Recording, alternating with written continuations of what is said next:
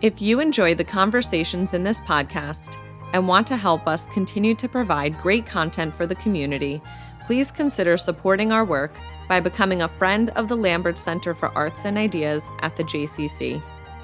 As a friend, you'll receive insider access to artists and VIP events, special passes to arts programs, and unique gifts from the JCC. To learn more, please visit jccmanhattan.org/friends-AI.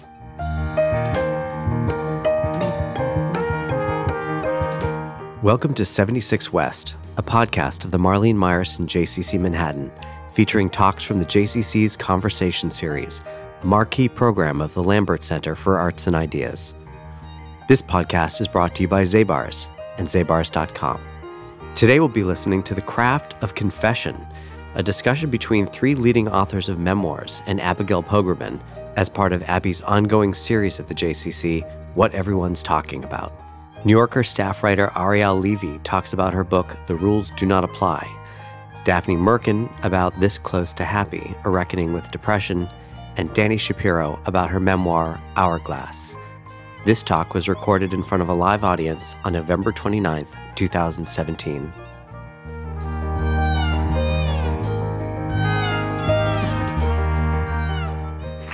Applause, real applause. Come on, look at this. We have 3-star writers who give us hope on a day of endless sexual harassment. We're not even talking about that tonight. Isn't that a relief? This is a safe space. This is a harassment-free zone. We have to orient ourselves. There's a few type A's up here. I'm so grateful to these three because I am truly great fans of all of their work. And I really am not just saying this because I didn't just read their books, I listened to all three. I cannot recommend that more highly. There's something about the triumvirate of them together that I recommend. They each stand on their own beautifully, but you'll see, it's an incredible symphony. So buy their books when we're done. That's the contract. That's the Jewish contract at the JCC. Ariel Levy is thank you, we practiced and I already failed, is the author of the New York Times bestseller, The Rules Do Not Apply, which we're talking about tonight. Her first book was called Female Chauvinist Pigs. After graduating from Wesleyan University, she worked for Planned Parenthood, but they fired her after just 1 week because of her poor typing skills. Almost immediately thereafter, she was hired at New York Magazine as a typist. She kept typing there for 12 years because she became their star contributor. And in 2008, she was lured to the New Yorker as a staff writer, where she has written about subjects including Edith Windsor, the Supreme Court plaintiff whose lawsuit paved the way for the legalization of same-sex marriage, Nora Ephron, and the record-shattering swimmer Diana Nyad, and Prime Minister of Italy, Berlusconi, who is a molester or a harasser. I said we were going to leave them out. Levy was the editor of the Best American Essays 2015 and the winner of a 2013 National Magazine Award for her essay, Thanksgiving in Mongolia. Incredible essay, I'm sure all of you have read. So let's applaud Ariel.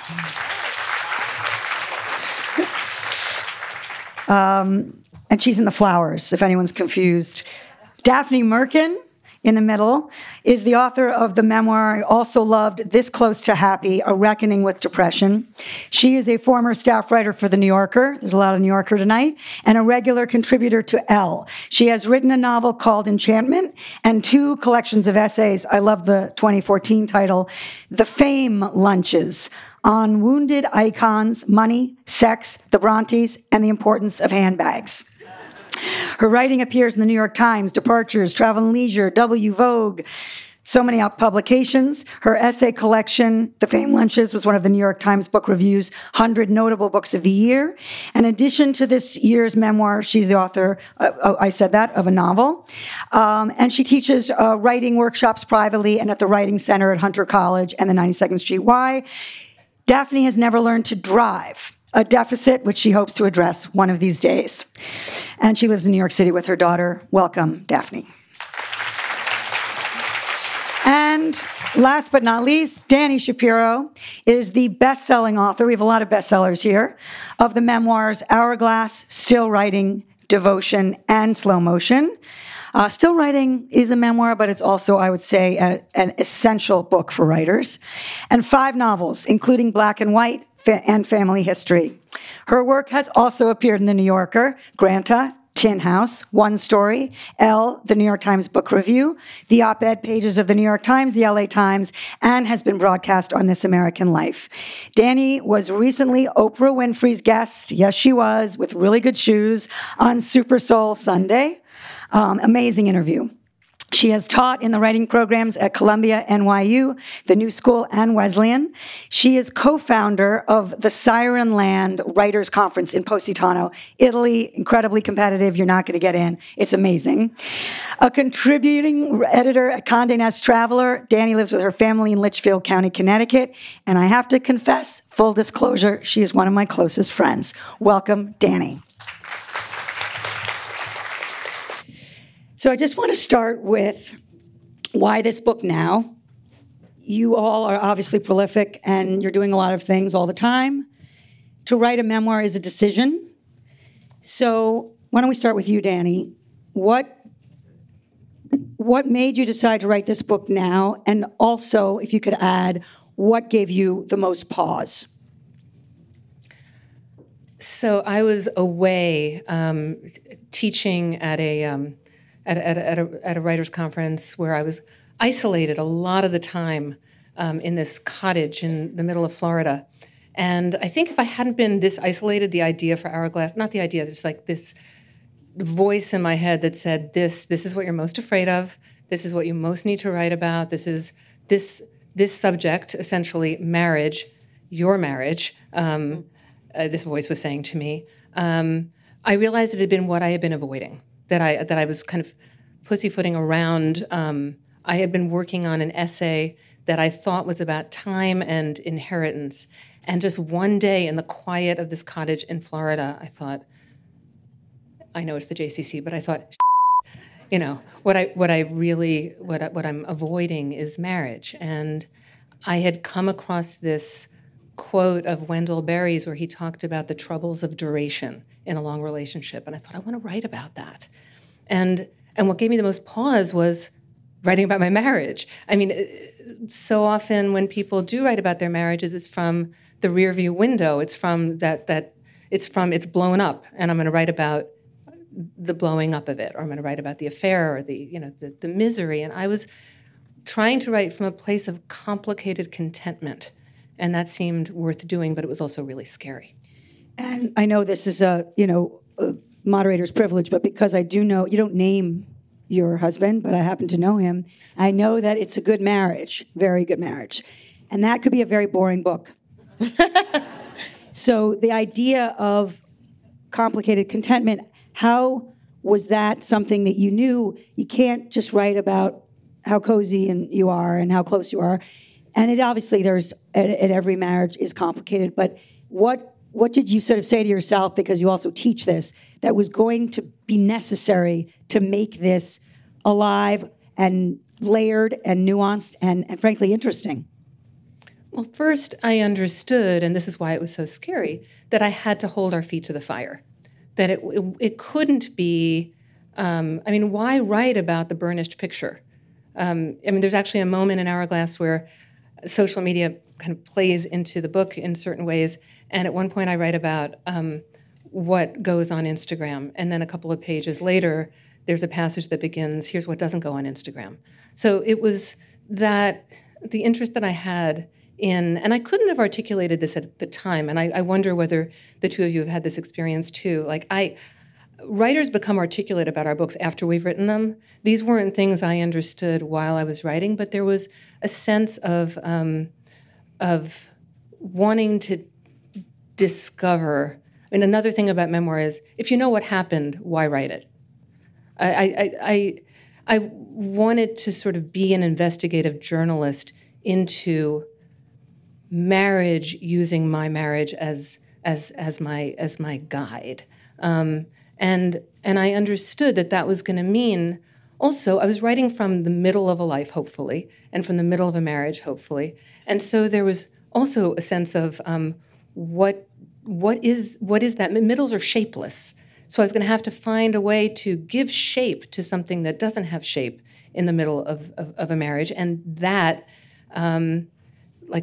discovering the reasons why, the ways in which we are alike and different, the ways that has shaped both for good and for difficulty our relationship. That was what I was going after. Daphne, why do this now, and what almost stopped you?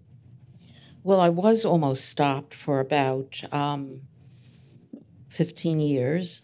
I wrote I wrote in, I think, 2001, a piece in the New Yorker called The Black Season about depression, my own depression, and my hospitalization for depression, and thought I would write a book and got a attractive book contract. And the years would sort of go by, and I felt a lot of resistance. So there is, in general, I think, an anxiety of disclosure about certain subjects, and I felt that I didn't know exactly how to make a book about depression, talk about plotless, how to give it shape, how to make it not depressing to read. So there were these various difficulties that I should have thought through before I took the book contract, but I didn't. And I eventually ended up writing another piece many years later for the Times Magazine, again about long-term depression and being hospitalized. And again, the issue came up of a book. And so 3 book contracts later, I sat down to write the book, having figured out a little more what the path through to creating a, I hoped, sustained and readable, even compelling manuscript about an illness that largely declares itself through a lack of affect, a lack of connection, a lack of energy. How do you make that? But I also continued to feel that I hadn't read what I wanted to read on the subject of depression.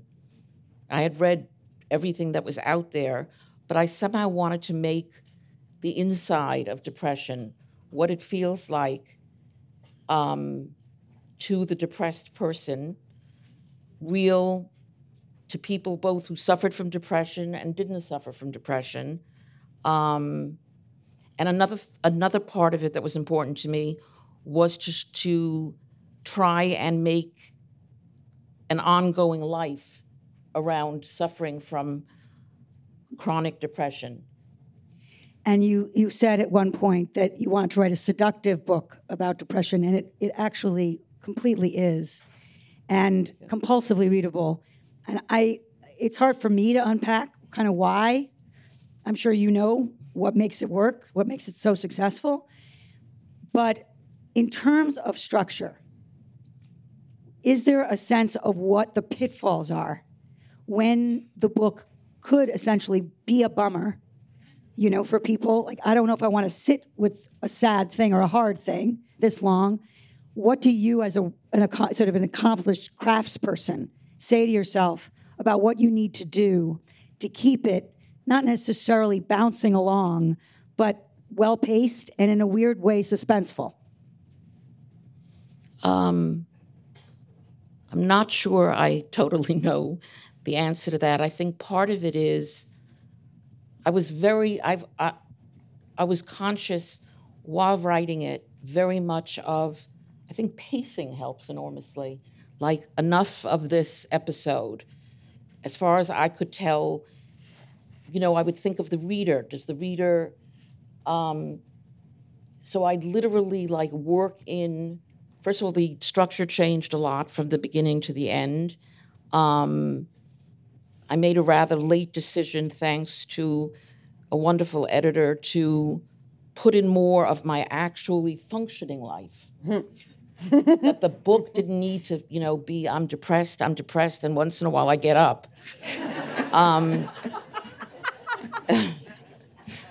So that was a sort of late decision, that there were things I had done. I was a writer, whether I forgot it or not. So that came late. Okay. Ariel, why now? And also, because you wrote this piece that was so talked about, did you feel like, I've done it, I don't want to necessarily put it in a book, I don't want to necessarily revisit it, I've said all I need to say, or that it's a gem on its own? I wrote a piece, I wrote an essay that was sort of like a bouillon cube of like this intense, boiled down experience. And when I finished, I just felt like I wasn't done. I just felt like I had more to say. And I just knew that the story I had first of all, like when you were saying at the beginning, oh, you're all very productive. I'm not. I hadn't written a book in a dozen years, so I'm not. And what I usually do is write articles, write journalism about other people. And part of what was interesting to me about doing this was that when you're writing an article about, something else that's happening in other people's lives, you're piecing together the truth to the best of your ability from what other people are telling you, and you're reconciling their accounts, and maybe you're there for little bits so that you can, give a visual, experiential sense of a scene. But really, you don't know, right? So I thought it would be exciting, and it frankly was, to try to write something where my, where my agenda, I guess, was to try to tell the truth as exactly as I could, keeping in mind that it's just my own blinkered perspective. But I just thought that would be an exciting thing, to not have to always be mushing a truth together from what you heard and saw, but from, having been there and knowing it from the inside out. And that was cool. That was exciting to try to do that. But mostly, I just had this feeling that I knew it was a book. And I think I was so struck in this new documentary about Joan Didion. I can't remember if it's HBO or Netflix, that her nephew did. And he was asking her, what was your agreement with your husband, who was also a writer, about your marriage? And she sort of said, well, our agreement was that we were writers and we were looking for material. And that's just the truth. I just was so struck by how honest she was. The other thing she says in that movie that's so honest is he's asking her what it was like to come across this 5-year-old tripping in the 60s. And she was like, oh, I just thought it was gold. And I was so amazed. I was like, she is not pulling any punches. Because that's the ever-loving truth, is as a writer, you're looking for material. You're looking for something you think you can tell well that's a good story. And I just felt like I think this is a good story. If I heard it about someone else, I'd want to tell it. I'm not going to disqualify it because it's about me. And in fact, I think it might be kind of thrilling to attempt accuracy in this other way that doesn't have to do with journalism. And it was exciting to my brain. And when you talk about truth, I think that's an important word here. As to the truth is your version. Very much so. And it's pretty unvarnished in your book. As far as I can see exactly. it. And you're not worrying about how you look, how you appear. But I am. Imagine how much I didn't tell. No, really. Really. So tell me about that. Ha! No. So without telling me what you left out, how do you decide what to leave out? The same way, because all I do every day for 20 years is figure, all right, what's a good story? What makes a good arc? What makes a good beginning, middle, end? What's dramatic? What does the reader need, right? I do feel like that's what the little bit I've taught was always saying to students, at Wesleyan also, was saying, your job, that what makes you a professional writer and not someone monkeying around in your room is that you're putting the reader's needs first. So even if it's fun and exciting to try to tell the truth, blah, blah, blah, at the end of the day, you better be a professional. You better be thinking, what is going to make this the best story it possibly can? So I left out all sorts of stuff. I'm sure some things I left out because of my ego, but I honestly think that the biggest thing for my ego is as a writer, right? So really, I'm not going to leave something out that's good for the story. Right. So can I pick up on that with Daphne? Andrew Solomon, who I actually went to camp with, believe it or not, wrote in a rave review, "She is perfectly content to ensure that you admire her not at all." So I'd like you both to address that, but let's start with with Daphne. What is that concern of how ugly can this get, in a sense, or how naked can this get? I'm not sure my purpose was to be completely unadmirable, but I leave that to Andrew's take. I've always been fascinated by writers who dare to make themselves unlikable, who don't feel a need to sort of justify, endear themselves to the reader. I think it's a harder road. But the memoirs that have fascinated me over the years usually are not necessarily, they're not all by crusty, horrible people, but they're not necessarily endearing. So I think... then they just have to be well written. Right. And they just have to be good books. True. And I'm always interested when people put their own vulnerabilities, their own shortfalls out on the page. Me too. Danny? Because this is why we read. True. Anyone who fell in love with reading, at whatever point we fell in love with reading, fell in love in part because there was an inner life on the page that we recognized and thought, wow, I didn't know anybody else felt that way. I recently met Judy Blume, and it was like, I felt like I met Mick Jagger. It was she was like, are you there, God, it's me, Margaret. I was like, that was the book that sort of saved me, as a kid, just from the feeling that my inner life wasn't that unique or shameful or different. And so I think, for the writer writing memoir, well, first of all, you're writing about other people. We always are. We have to be, because if we're telling our story, we're telling it in a context. And so the first person that we need to be sort of merciless with is ourselves. But it is always in service of ourselves as a character. And that's like, to go back to what Daphne was saying earlier, there's the self, but there's also, it's never the unvarnished self on the page. That's for diaries. And people misunderstand so often the difference between, I'll sometimes I have to say to enthusiastic readers, you didn't read my diary. If you'd read my diary, I'd have to kill you. It's a completely different enterprise. The enterprise of making oneself a protagonist, a character, a persona on the page. But that doesn't mean protecting oneself, right. I think. It actually is kind of the opposite. It becomes whatever's gold, right? To go back to the Didion, whatever that is what you want to end up on the page, because what ends up on the page, you're trying to tell a story that actually is going to connect to that universal thread, to the reader who's going to think, wow, me too. And it's always the things that are most terrifying. It's the sentences, the moments that are I can't go there. That's too much. At least for me, when I do get past that feeling and go to that place, it is inevitably the scene, the passage, the sentence that people most respond to, because it has that sort of raw emotional vitality to it.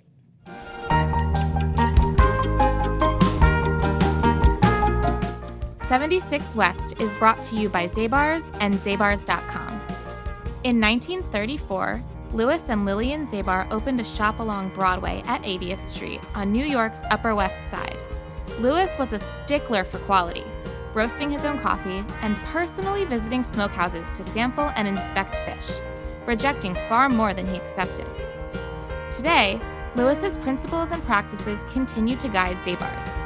Respect the customer. Never, ever stint on quality.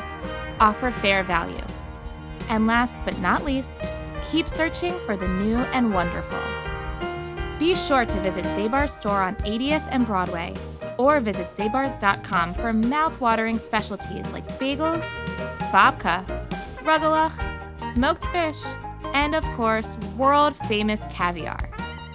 Zabar's ships to all 48 contiguous United States plus Alaska, Hawaii, and Puerto Rico, so there's no reason your friends can't enjoy the fresh, homemade taste of Zabar's any day of the week. So you mentioned other people, and you're all writing about other people in your families, in your life. Ariel, when you think about who's kind of collateral damage, how do you weigh how much you're saying, how identifiable they are, and doesn't that, in a way, get in the way of the best story if you're protecting people? Yeah. I mean, that's why, in journalism, it's like it doesn't, I don't find, really end up this way, but you're supposed to not care if the person you're writing about likes you, because you're supposed to be purely focused on the reader's needs and totally uninterested whether you're hurting the feelings of the person you're writing about. But with this, it's like these aren't they didn't agree to be written about. They're the people who happen to be in my life. Some of them, it was easy. Like my mom, it was really easy. Like, first of all, I know her. I mean, I know her well enough to know how it would be and that it would be fine. But I also was sort of like, she had sort of encouraged me since I was a little kid. She was always like, long before it was logical to say this, she was like, you can absolutely, you can be a writer. That's what you want to do. No problem. Which is like this great gift. But if you tell your kid that and you have an open marriage, then do the math. Like, what, you know what I mean? So I kind of felt like, all right, Mom, like we knew this. We knew this was going to happen. I'm going to do it now, and then we can relax for the rest of our lives. And she approved it. Yeah. I mean, I knew I wasn't worried about that. What about the character Lucy? My former spouse, I was and am very concerned about. And I'm not here to say, oh, it's fine. I don't know if it's fine. I mean, I asked. Did you ask her? Oh, yeah. I mean, she was the first person who read it before I turned in anything. And I said, if there's anything you can't live with, let me know and I'll change it. We'll never know, like, to what extent would I have changed things? We'll never know, because she characteristically and because she's a very generous person was like, it's your story. I'm not going to censor you, which is a huge gift. And then technically, right, I'm sort of off the hook. But morally and emotionally, I don't know. I don't know if it was okay. I'll never know is the answer to that. And I worry about it. Daphne, your mother is gone, but she's obviously probably the most powerful figure in the book, and very painful to read, honestly. Right. So you didn't need her permission, but in some sense, you were going to be telling the hardest story, it seems to me. Who's the collateral damage there other than yourself? And did you feel like you had to protect her even in death? I had been writing autobiographical pieces for a long time while my mother was still alive, about which she had various responses, sometimes positive, or sometimes she'd say, enough about your sex life, or, suggest that I had exhausted some subject. I did feel protective of my mother, although on some level. I also have 5 siblings, and it is a story about a family. So I think this is one of the fascinating things. You never know, and Ariel referred to it before, what the authors decided to leave out in a presumably very candid book. There are always ellipses in the candor. So I sort of made a decision to, as much as possible, even though it was a family story, and I wasn't the only one in my family who suffered from depression, to sort of go around that issue with my siblings, allude to it, but I did in the end think it is their life. I have to also just add, I think this is something women writers worry about more than male writers. What do you mean? Collateral damage. I've never had a sense that Philip Roth worried about it. But it seems to me something that when you write, I do think when you're writing a memoir autobiographically, there's got to be some degree of incaution, some daring, or you're not going to do it. If you're really terribly afraid, and in some ways it also happens that the people you least expect are bothered or insulted. I mean, one of my brothers said to me that I thought he could have said much more striking things, but he said when I very quickly go over the death of our housekeeper, he said, "You didn't mention my excellent speech at the funeral." And I was flabbergasted. So you don't really know what people are going to do with your narrative. Now, what about your daughter? Because she's obviously crucial to you. Yes. I worried, I think, as a mother reading this, that she would be worrying about you and that you might worry about her worrying about you. Right. Right. Because of depression and real discussion of suicide, frank discussion of entertaining it, talking about admiration for those who have pulled it off in some cases. How did you navigate that with obviously a pretty sophisticated young woman? Is that comes through? Yeah. And you have a close relationship. Right. With the book. I mean, I'm assuming, but that's what comes through again in the memoir. So can you just talk about that sensitivity? Right. I navigated it in part on the assumption that my daughter wasn't going to read much of the book, as she hasn't read a lot of what I've written, which I am actually, though I have clucked about it, I'm actually grateful for. I think these things are all decisions that have different things that go into them. For one thing, it wasn't complete news to my daughter that I suffered from depression. She's lived with me. I think in part I gave her the sophistication, maybe the credit to both take it personally and not personally. Maybe that's weighing too much on her, and I'm never sure of that part of it. Danny, in terms of your husband, obviously this was a pretty big threshold, whether to write about him, how much you could write about him, whether he was okay with that at all. How did you navigate that initial conversation and then as you were writing the book in real time?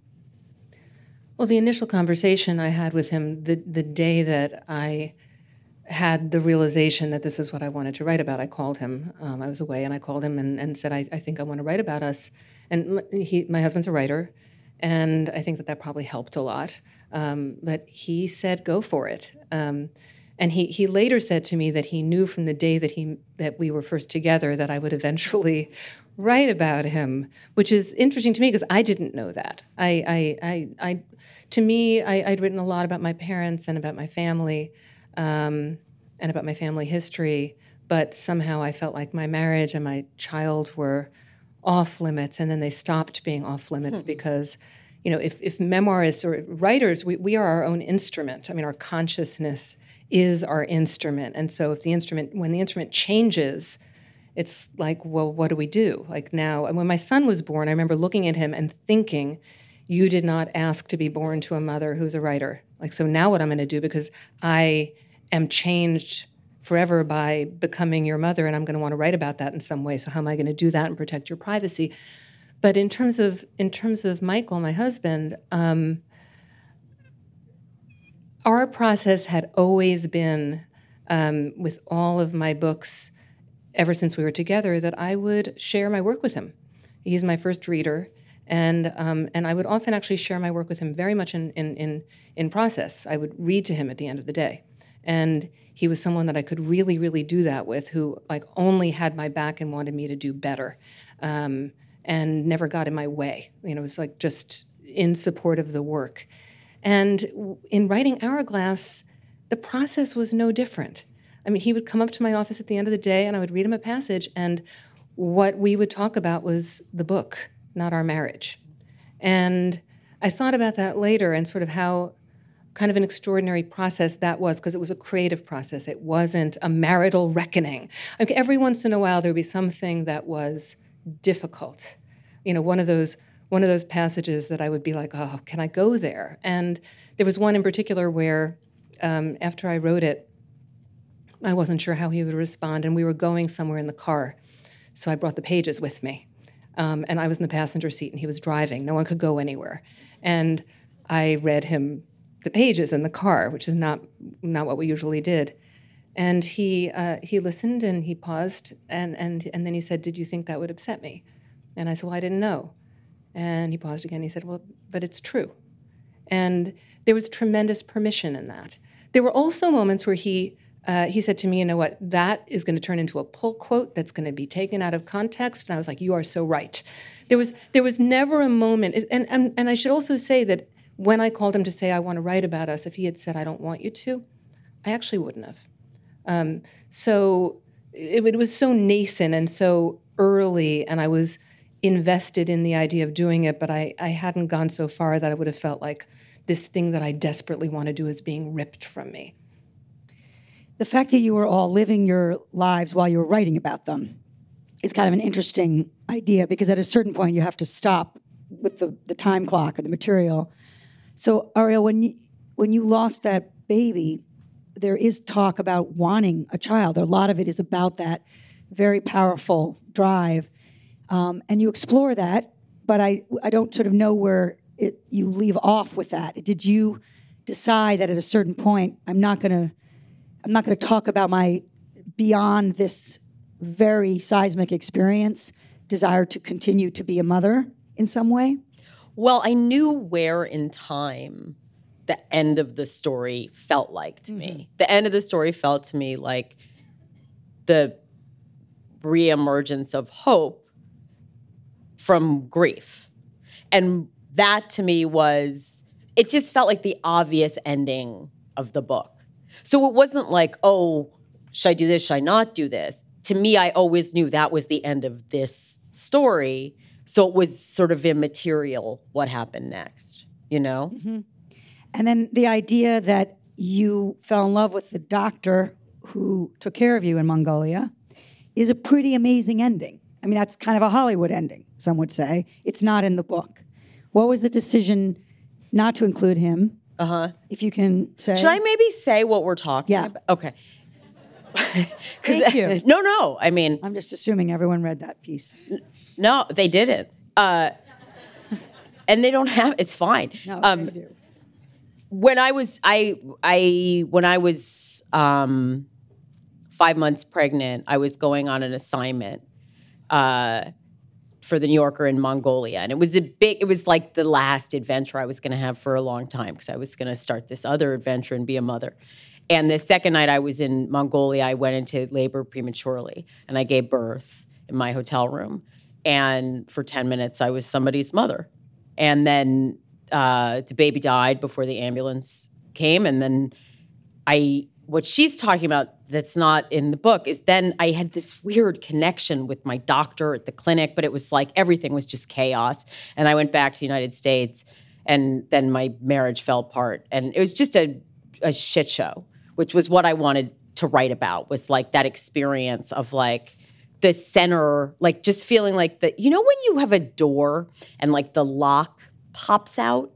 Do you know what I'm talking about? Where it's like, have you ever had that? Yeah. And it's just like, oh, the thing is now just this hollow fake door. That I was like, the key bit of my life felt like it just fell out. And I wanted to write about that experience and what had gotten me there, and like how what got me through it.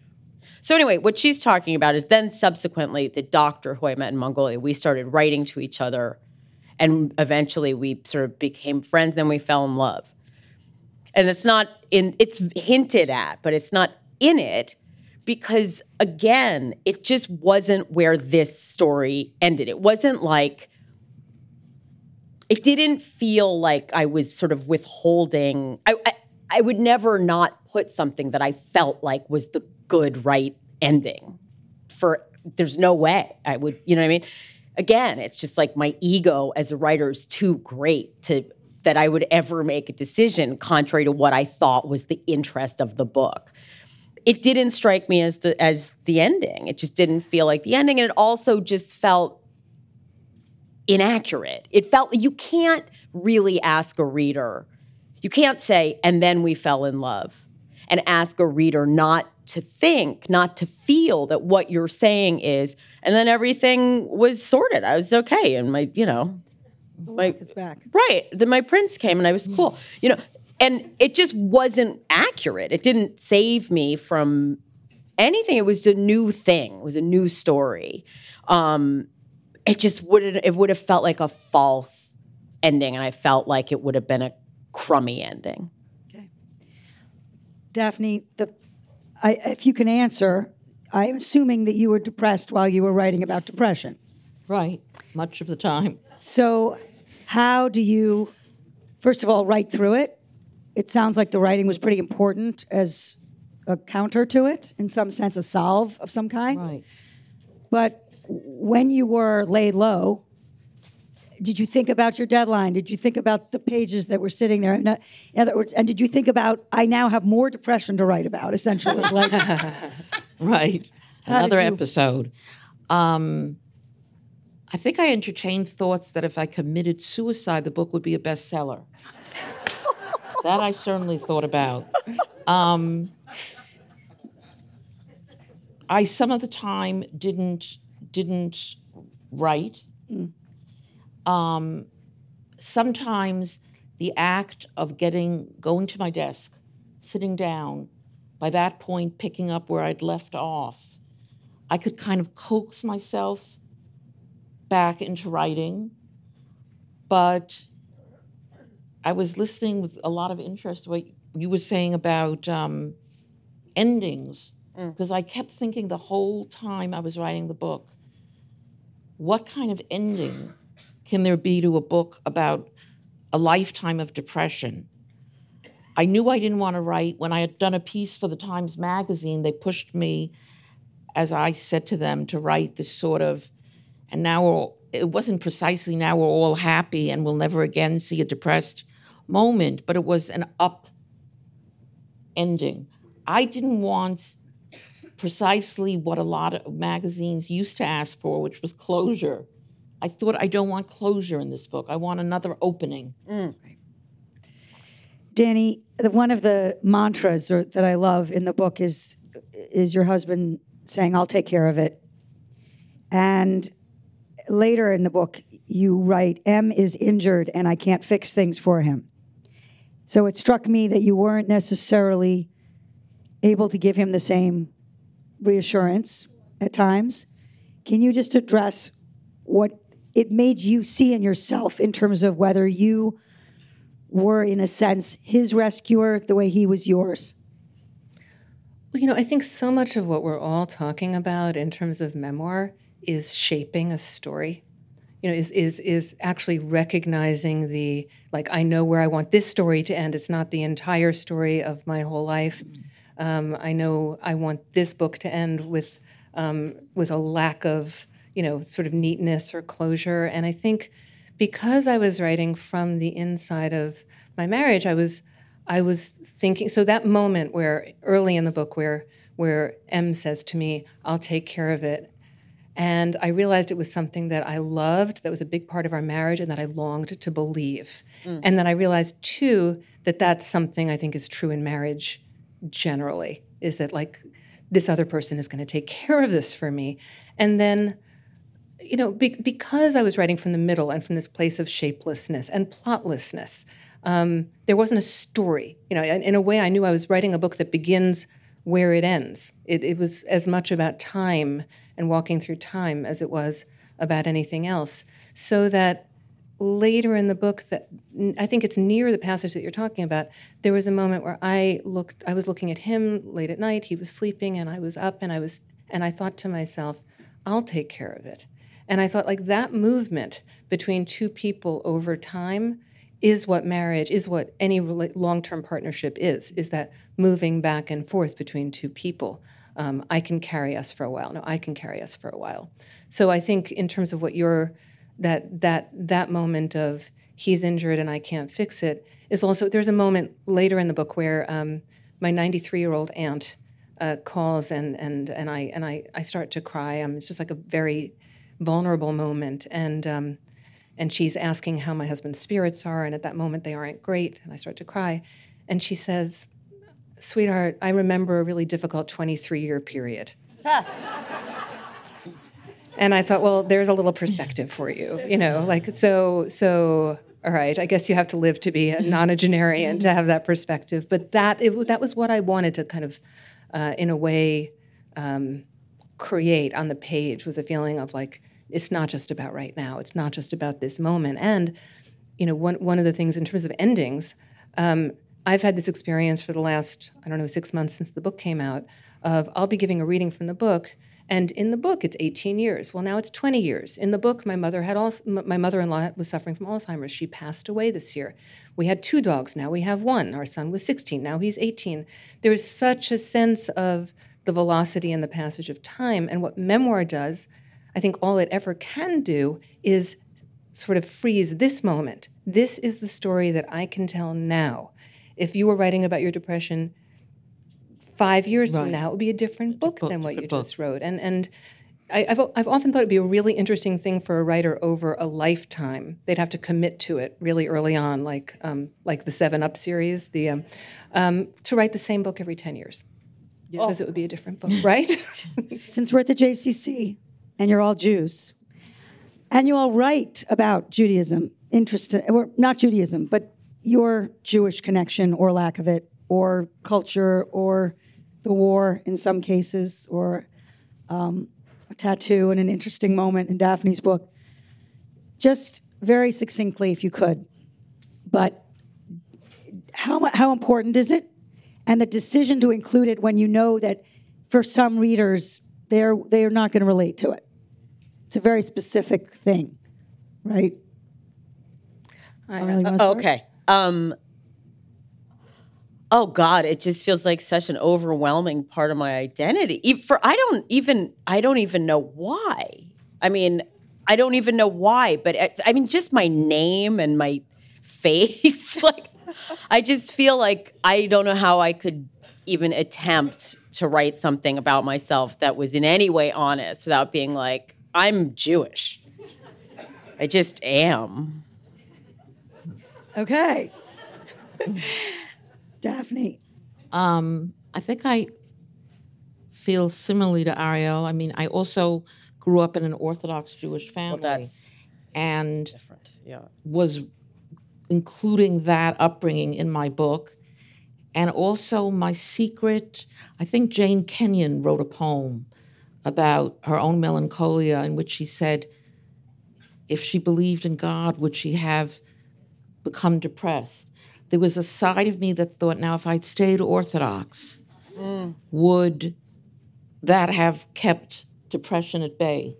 But it was important to me to include it as part of, I went to a Jewish day school, of all of what shaped me. And what about the empathy for your mother in that regard as well, and what she went through?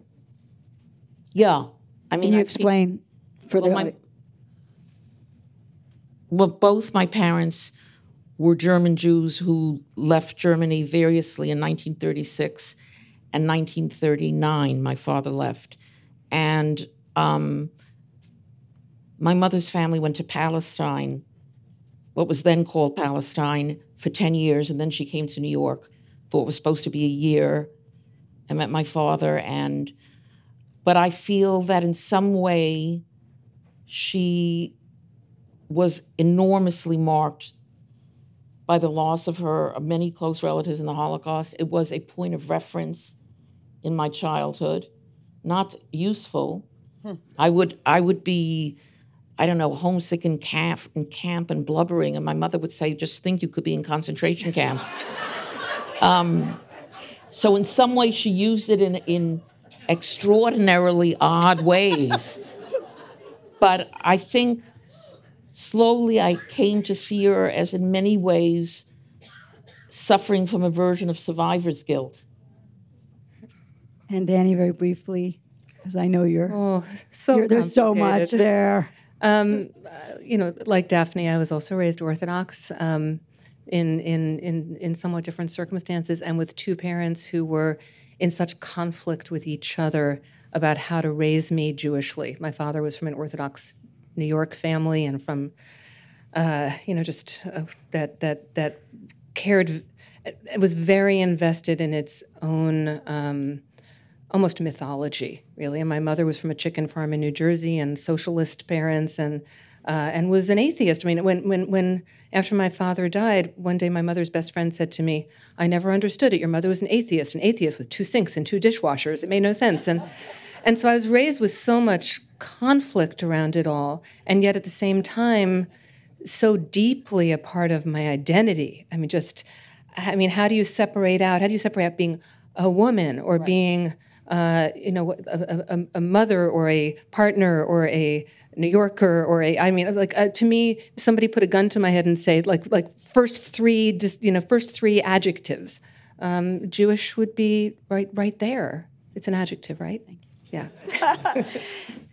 I want to thank the three of you. I promised them time to sign their books, and they will. Thank you all for coming. Thank you.